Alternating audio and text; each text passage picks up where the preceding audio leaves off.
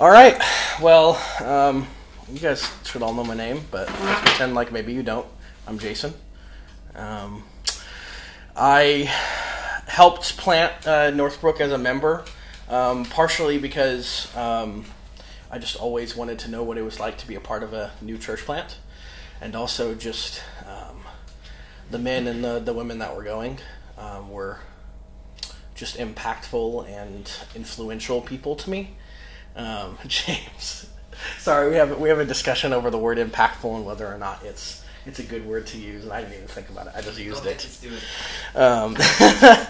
Anyways, so yeah, I arrived here at Northbrook, when we started, and it's been really awesome to kind of see us grow from like just an idea of a thing with a lot of people coming from different churches into this, fully fledged church.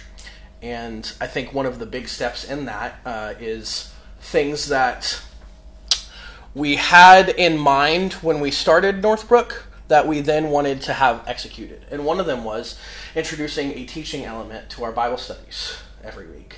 It's something that the village had done. It's something that if you were ever a part of BSF, that they do, depending on the location and whatnot. And I kind of just want to, real quick, I don't want to assume that you know why we're introducing this teaching element. I want to walk us through a few of the reasons why we're adding this element and why we're taking up 30 to 45 minutes every week for some dude to stand in front of you and tell you about the book of Matthew. So first, the reason we're introducing this element of the Bible study to this Bible study is first to saturate the people of Northbrook with the Word of God. So we've already got that with the individual prep that we're going to be doing every week through the book of Matthew. We've got that through that discussion that we just ended through the book of Matthew. But now, in this added element, it's also going to be through the proclamation of God's Word through teachers at Northbrook Church. And the second one is we want to raise up a generation of teachers here at Northbrook Church. This is both for those who will be sent out of Northbrook to plant churches, be global missionaries, but that's also for those who are going to stay at Northbrook Church. Those who are going to set their roots in the community of North Fort Worth and are going to teach kids. They're going to teach youth. It's just everybody who is going to be training younger people in the faith, who just came to faith in Christ, and showing them what it's like to follow Jesus and be among his people. For those who are going to be ministry leaders and deacons and hopefully some of the men who are going to become elders in the church and help pastor and shepherd the flock. So those first two reasons are big ones, but then we've got a reason that Scripture gives us directly, and it's in Romans chapter 12. So if you would, go ahead and open up to Romans chapter 12.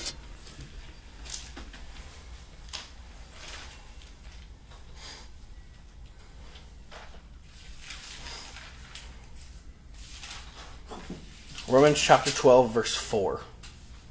And then once you get there, would somebody go ahead and read it for us? I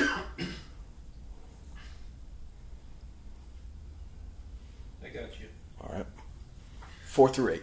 Oh, I'm in KJV. Let's go to ESV. For as in one body we have many members, and the members do not all have the same function, so we, though many, are one body in Christ, and individually members one of another. Having gifts that differ according to the grace given to us, let us use them. If prophecy, in proportion to our faith. If service, in our serving. The one who teaches, in his teaching. The one who exhorts, in his exhortation. The one who contributes, in generosity. The one who leads, with zeal. The one who does acts of mercy, with cheerfulness. Thanks, James. I'm going to go ahead and read that one more time as well. For as in one body we have many members, and the members do not all have the same function. So we, though many, are one body in Christ, and individually members of one of another. Having gifts that differ according to the grace given to us, let us use them. If prophecy, in proportion to our faith. If service, in our serving. The one who teaches, in his teaching. The one who exhorts, in his exhortation. The one who contributes in his generosity, the one who leads with zeal, the one who does acts of mercy with cheerfulness. I can walk up to the recorder and read it next time, if that's what you were doing. No, I just want us to get like some repetition in reading through Scripture, especially this early. Sure. So I got you. Appreciate it though. Yeah, we're gonna do that basically every time. One person read and then I'll read it again. So yeah, those are the three main reasons that we're introducing this teaching element to Bible study. So if you were with us last time, we didn't have it quite yet. And yeah, the first one being we just want to saturate y'all with the Word of God in every single way we can. The second is to raise up teachers at Northbrook. And three, it's to encourage the body of Christ through the giftings that that the Spirit's given us. So now that we've got that out of the way, let's talk about why the Gospel of Matthew specifically. When I first became a believer, when the Lord saved me at age 13, the very first book that my very first church went through was the book of Matthew. And it's the very first book that I then went ahead and studied. And that's the story for a lot of people. A lot of people have already gone through the book of Matthew in some kind of way, or have heard some kind of sermon series about it, or at least one of the parts, like on Good Friday and Easter, probably a series of sermons around the crucifixion, or the Sermon on the Mount, the Beatitudes. So it's not that the Gospel of Matthew is super unknown to us in the church, but Leon Morris puts it this way. He says, Matthew was the favorite gospel of the early church. It sounds weird, because now you're talking about the early church playing favorites, but there's a few reasons for it. One of the reasons why Matthew was the favorite gospel of the early church was that the early church utilized the Gospel of Matthew as an immersion of sorts. Weaved throughout the Gospel of Matthew is the story of God from the very beginning of all things. And this was an opportunity to get the Gentiles that did not grow up with the Jewish customs and the Old Testament teachings to catch up in a way. Get immersed into God's larger story for his people. So in the early church, one of the things that they did was, before people got baptized, they went through a roughly 3-year period called catechesis. And there were a few different source materials that they used, but one of them was the book of Matthew. And it was because of Matthew's emphasis on certain things, and because of the Jewishness of it, that caught up the Gentiles who were coming to faith to the larger story that God had already been laying for generations and generations. And in a particular way, Matthew's focus on the teaching of Jesus is fitting for us in this season of Northbrook Church. As we mature from a newly planted church into a church setting its roots in a community, we have the opportunity to dive into the teachings of Jesus and let them shape and direct us as followers of Jesus. Adorable. So, you're welcome. So in order to comprehend what Matthew intends for us in this book, let's look at the background of the Gospel of Matthew. So let's talk about the author and the date, the who and the when. So I know this is surprising to you, though all Gospels are technically anonymous. A guy named Matthew wrote the book of Matthew. General consensus is that this Matthew was Matthew the apostle, the former tax collector. And when you hear former tax collector, right now we probably think annoying IRS. I gotta give them a little bit of my money that I get from my paychecks. But when they heard tax collector, they heard scum of the earth. When the Jewish people heard tax collector, that's what they thought. That's what they heard. And the reason for that was many reasons, but one of the things that happened was tax collectors had a certain amount that they had to take from the people to give to the Roman authorities. But in order to make it worth their while, they would skim a little bit off the top. They'd add a little extra. And they would use it for all kinds of nefarious purposes in kind of building up their own power and authority in the area. And so when the Jewish people heard that Matthew, the former tax collector, is the one writing this gospel, they were thinking, that guy, the scum of the earth, who then became an apostle of Jesus? It just shows you the nature of who Jesus brings in to be his disciples. And it shows us now who God redeems and uses to communicate his word to us. As to when the Gospel of Matthew is written, well, there's two main theories. First one is the early date theory, and the second one is the later date theory. As you can tell by the name of them, the early date theory holds that Matthew was written earlier. sometime in the late 50s to early 60s, and this is held by the church historically. The early church, through the first several centuries, believed that the Gospel of Matthew was written pretty early and that it was the first book of the New Testament to be written, or the first gospel at least. Then there's the later date theory, and like the name suggests, this is the position that the book of Matthew was written around the late 70s to sometime in the 80s. And this is held by much of modern scholarship due to the assumption that Mark is the source material for the Gospel of Matthew. And we could go back and forth about which one is right and which one's wrong, but just for the sake of the study and the sake of hubris, let's go ahead and just take a deep breath. Thank you, Greg. And assume the early date theory. I know. Assume the early date theory. And here are the reasons why I want us to assume this. Number one, it's held by the church historically, and I think we don't hold that into account enough. We have a little bit of what I would say chronological snobbery when it comes to studying the beginnings of the New Testament. And, because of the things at our disposal, we can kind of think, the early church thought that, but they weren't informed enough, right? And the second reason is I want us to just assume it for now because of the provision of God and how he's placed it in our scriptures. Any other gospel could have been placed at the very beginning, and any other gospel could have been utilized as the favorite gospel of the early church, but the Gospel of Matthew was utilized. So you're free to disagree. You're free to have a late date theory instead of early date theory, but that's what I'm going to assume as I teach this and as I kind of teach later on as well. So now that we know who wrote the Gospel of Matthew and kind of sort of know when it was written, we should look into the genre of Matthew. I want you to go back to your high school English class. If you didn't like your high school English class, I'm so sorry, but we're going back. All right? Genre is a category or a format of a work that informs how it is to be read and how it is to be interpreted. So for instance, if you're watching the genre of comedy, you probably shouldn't take it too seriously. You should interpret much of it as a joke. On the other hand, if you're reading a genre of tragedy, you probably shouldn't think everything's a joke. You should probably take into account that from the very beginning in this tragedy, everything's going to go downhill. Nothing is going to get better. And if it does seem to get better, it's always just a false turn before getting worse again. Matthew, on the other hand, it's not a comedy or a tragedy. It's a narrative. And specifically, it's an ancient narrative with series of discourses throughout. And we'll talk about what the word discourses means in just a moment. But narrative is what we know of as story. All right? As kids, we knew narrative as those books that started with Once Upon a Time or In the Beginning. Today, those narratives may be engaging movies, riveting books, binge-worthy shows. However, we tend to consume narrative that is fiction. So when we think of fiction, we think of stories, we usually think of fiction. Biblical narrative may have a lot of similarities to those stories that we know in our books and our movies and our sitcoms and our shows, but it's different in a few ways.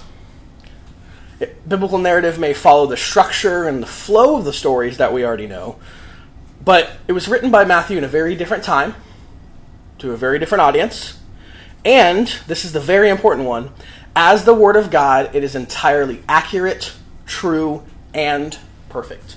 We can't say that about all the other stories that we consume today. So because biblical narrative is similar to the stories we watch and hear day to day, it's helpful for us to compare books like Matthew to them. You're going to hear me utilize some analogies from stories we know today to the book of Matthew, and that's helpful as long as we recognize that the Bible is not completely like these other stories. It is the Word of God, God telling us who He is, revealing Himself to us, and what He's done and what He's going to do. And like the stories we consume today, the book of Matthew has a main point, a main takeaway for its readers. In Breaking Bad, or if you prefer, Shakespeare's Othello, the main point is that the ends never justify the means, and that evil is always evil. In Star Wars, the main point is that all of creation is corrupted and corruptible, but that there's always hope for redemption. And the main point of the Gospel of Matthew is this: Jesus has established His kingdom, and is now expanding this kingdom through his disciples who proclaim his life and teachings. If you write anything down, if you're a writer, write that down. Jesus has established his kingdom and is now expanding this kingdom through his disciples who proclaim his life and teachings. If you didn't get that fast enough, don't worry, I'll come back to it. And so with that main point in Matthew in mind, let's talk about the flow of this story and all other stories. Well, first the author begins by painting a picture of setting, to use that high school English word again, setting. It introduces us to main characters or main character. Here in the book of Matthew, the first century Israel is the setting, right? Not 21st century America, first century Israel. So knowing that about the setting is going to change how we read and interpret a lot of Matthew. Jesus is the main character. And then we have a lot of secondary characters. Specifically, a group of secondary characters that's very important to the book of Matthew, which is the disciples of Jesus. Second, the author utilizes rising tension as the story progresses towards its climax. We'll discuss the rising tension of these later elements as we go through the book of Matthew, but essentially it's the idea in narrative that things aren't going exactly as you think from the beginning towards a climax, peak moment of tension, and then resolution. We'll talk a little bit more about that in just a moment. Now, in terms of the narrative of the book of Matthew, we also have several sections throughout Matthew that are known as discourses. And these 5 discourses, or teachings with an application, if you want to think about discourses in that way, these discourses are monologues of Jesus, meant to be learned and to be memorized. I'm going to say that again. That's just kind of like a weird thing for us to think about with all the things that we just read and don't have to memorize. Matthew meant for these 5 discourses to be learned and to be memorized. The Sermon on the Mount, the 3 other discourses, and the Olivet Discourse in Matthew 24, Matthew meant for you to memorize these. Why? Well, because these were the basis for Christian discipleship. The teachings of Jesus are important because they teach us who he is and what he's done. And our signal for these discourses, as we're reading through the book of Matthew and going back to the narrative, is when Matthew says, when Jesus had finished saying these things. And so here's an example from the Sermon on the Mount. Let's go ahead and open up to Matthew chapter 7, verse 24.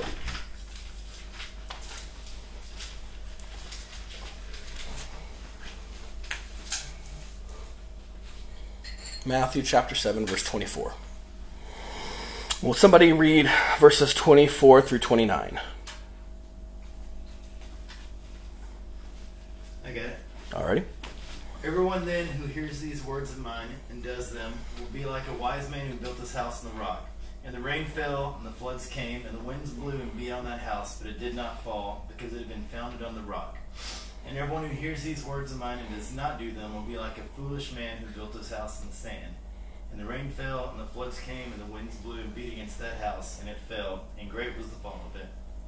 And when Jesus finished these sayings, the crowds were astonished at his teaching, for he was teaching them as one who had authority, and not as their scribes. I suppose.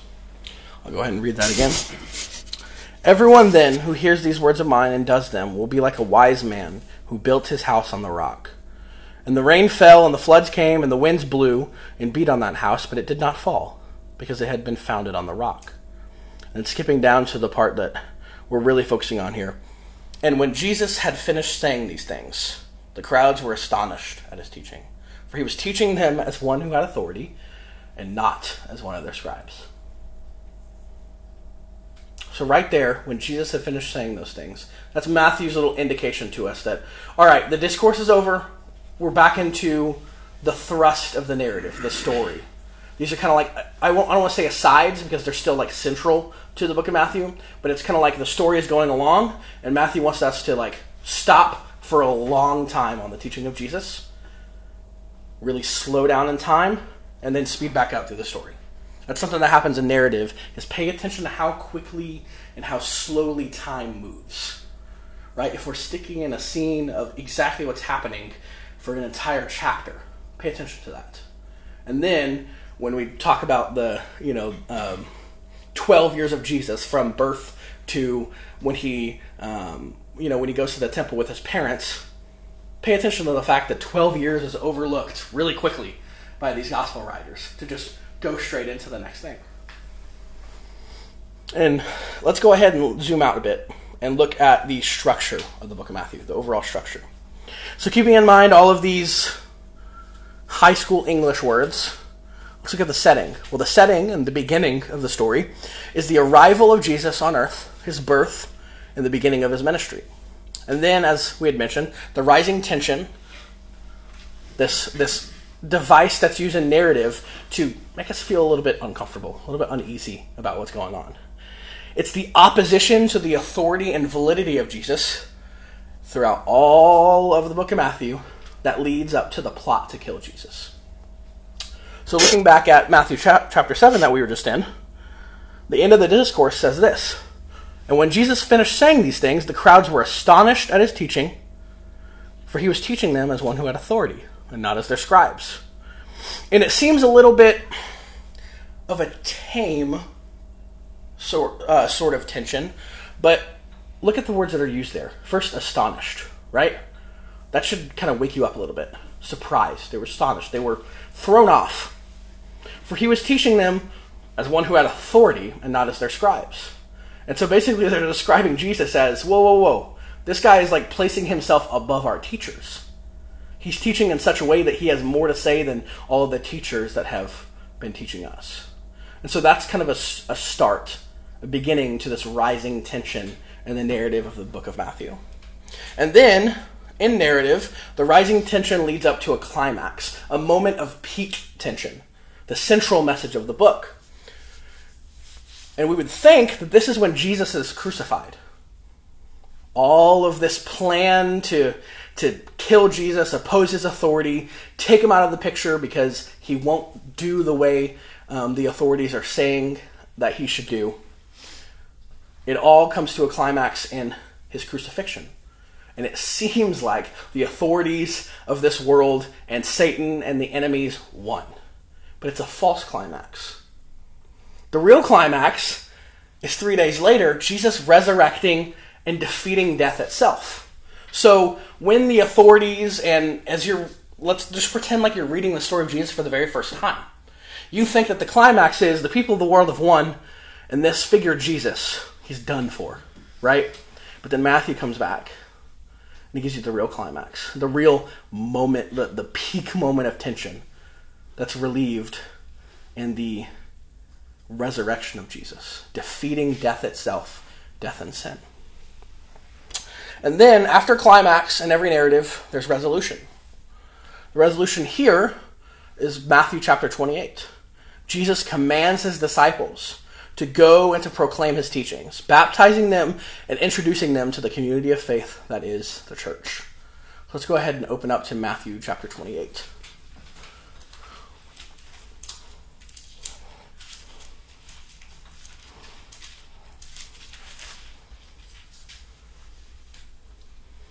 All right, and I'll go ahead and read this. Starting in verse 18. And when Jesus came and said to them, "All authority in heaven and on earth has been given to me. Go, therefore, and make disciples of all nations, baptizing them in the name of the Father, and of the Son, and of the Holy Spirit, teaching them to observe all that I have commanded you. And behold, I am with you always to the end of the age." All authority in heaven and on earth has been given to me. Right when we read in Matthew chapter 7, they were astonished because he was speaking as if he had authority. Well, now in Matthew 28, after the climax of the resurrection, Jesus has proved his authority. He's proved that he is king over death.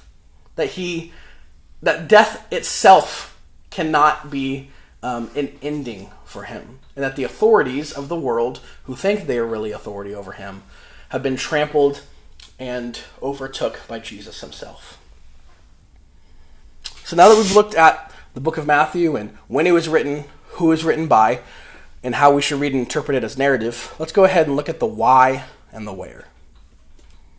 So who was Matthew's audience? Well, Many believe that the primary and the direct audience of the book of Matthew is the church at Antioch in Syria. And if you know your book of Acts, that's where people were first called Christians, where both Gentile and Jew worship together. And though it was written to both the Gentiles and the Jews, the foremost audience were the Jews. Matthew wants to convince the Jewish person that Jesus is their Jewish Messiah. And so here's the purpose. Matthew wants to convince the whole world, and Jews in particular, that Jesus is the long-awaited Messiah, that he's the long-anticipated king in the line of David, and that he's the fulfillment of God's promises to Abraham, specifically God's promise to be a blessing to the nations. And so keeping in mind this purpose of Jesus as Messiah and King and fulfiller of God's promises, let's look at some key themes that Matthew wants to show us. Well, Matthew wants to continue the next chapter of God's story. Really, he wants to continue the Old Testament story. So as we mentioned, the broad audience of the book of Matthew is the Jews, not the Gentiles. And while it is for the Gentiles as well, Matthew is emphasizing the life and the work of Jesus as the next step in God's story. The ultimate climax of God's story that started with the Old Testament. Another key theme that Matthew is really trying to point out to us is Jesus is the king descended from David. So can I get one of you to turn to Isaiah chapter 11, verses 1 through 2.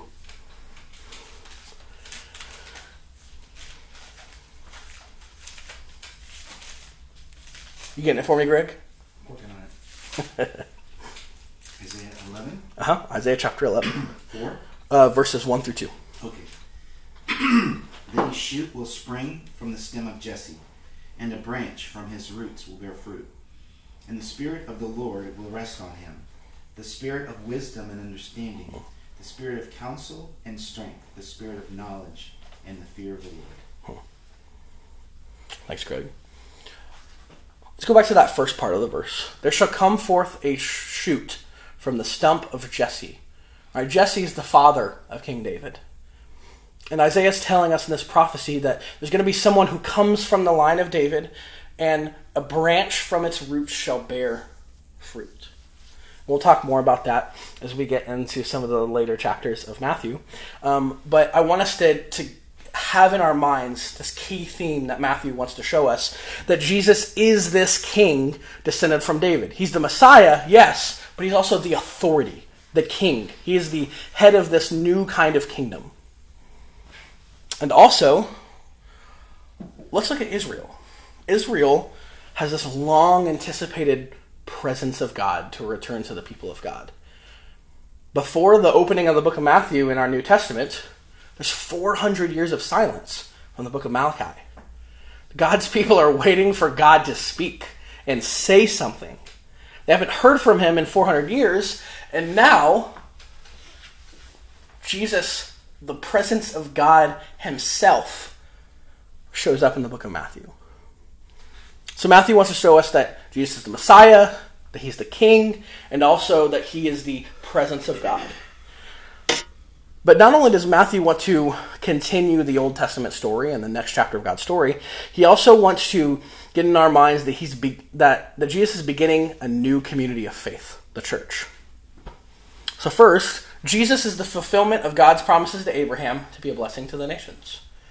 There are a few promises that God made to Abraham, but one of them is that one day God's people would be a blessing to the nations in such a way that they would all come and follow Jesus, or they would all come and follow Yahweh.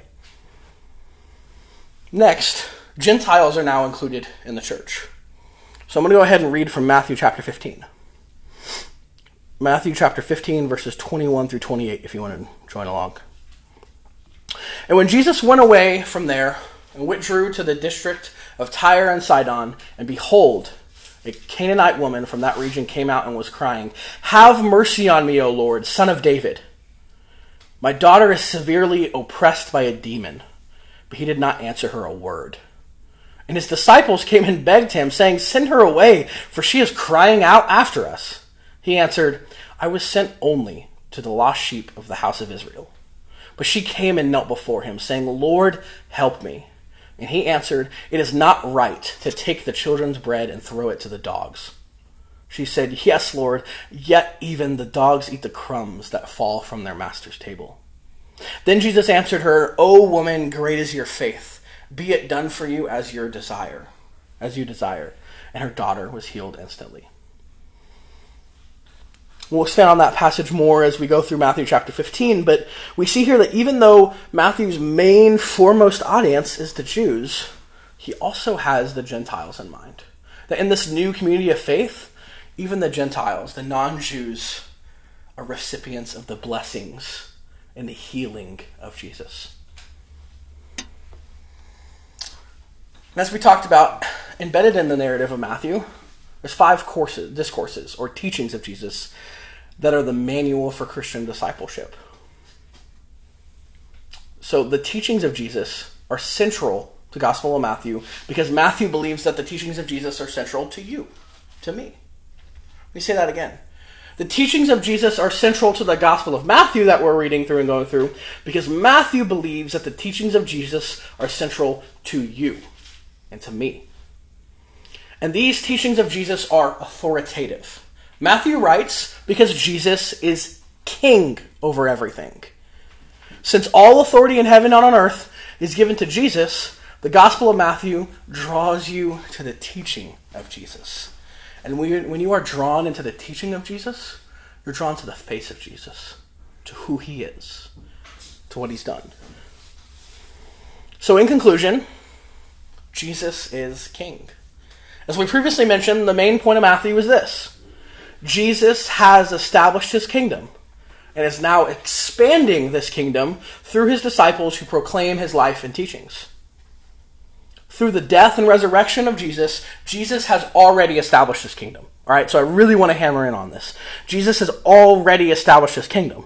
Your work, my work, our work at Northbrook Church and everywhere else that we go is not to establish his kingdom or even convince people to become a part of the kingdom, right? Jesus is already king over all the earth. Instead, our work is to participate in an already established kingdom. The Holy Spirit does the convincing. We do the inviting. We are the mouthpiece of God. We're not here to establish and work out the kingdom in such a way that we're making it happen. No. God is doing his work. He's inviting us to just participate. How is he inviting us to participate? Well, as we mentioned, Jesus is now expanding this kingdom. So though Jesus has already established the kingdom of God, it has not yet seen its full potential. The Great Commission of Jesus is this next step of God's kingdom. Disciples who make disciples, who make disciples, who make disciples. Just think, a bunch of Gentiles in a room, right?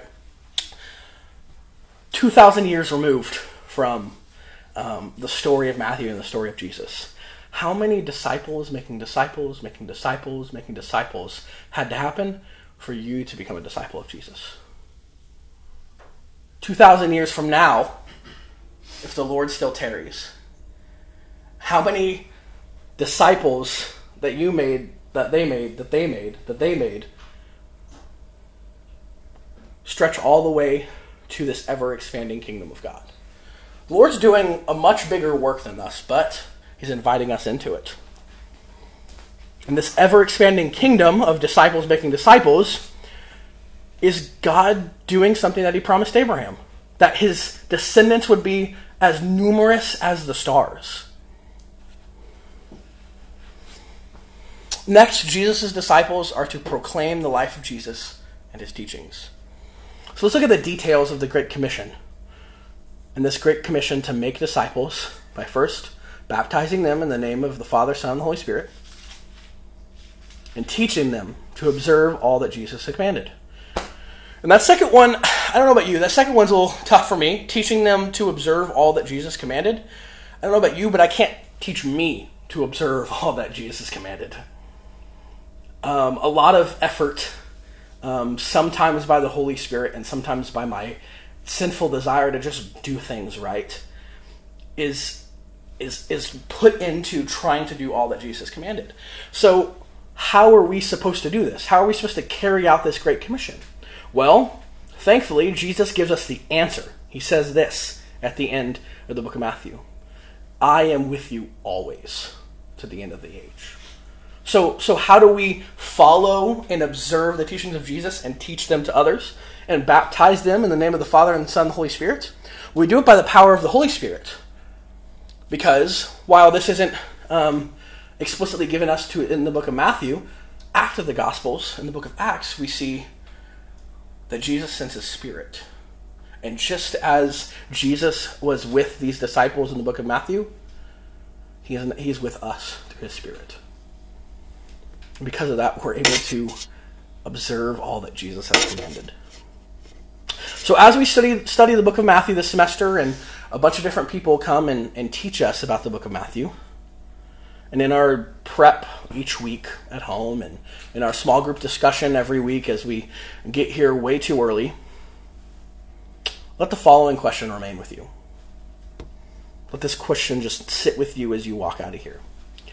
How am I called to lay down my life? How am I called to lay down my life for the sake of following Jesus and calling everyone around me to follow Jesus? Let's pray.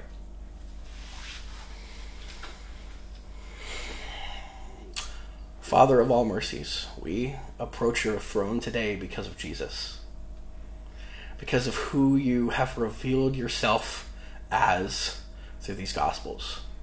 As we study the book of Matthew this semester, would our eyes be fixed upon you?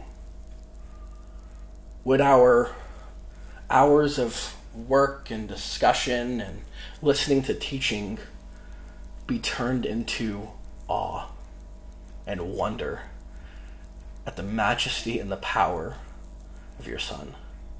Lord, would you remind us as we go into our jobs, as we go into the other things of this week, like taking care of our families and spreading the gospel in every way, would you remind us that Jesus is King, that all authority in heaven and on earth has been given to him, and that Jesus is present with us right now through his Spirit.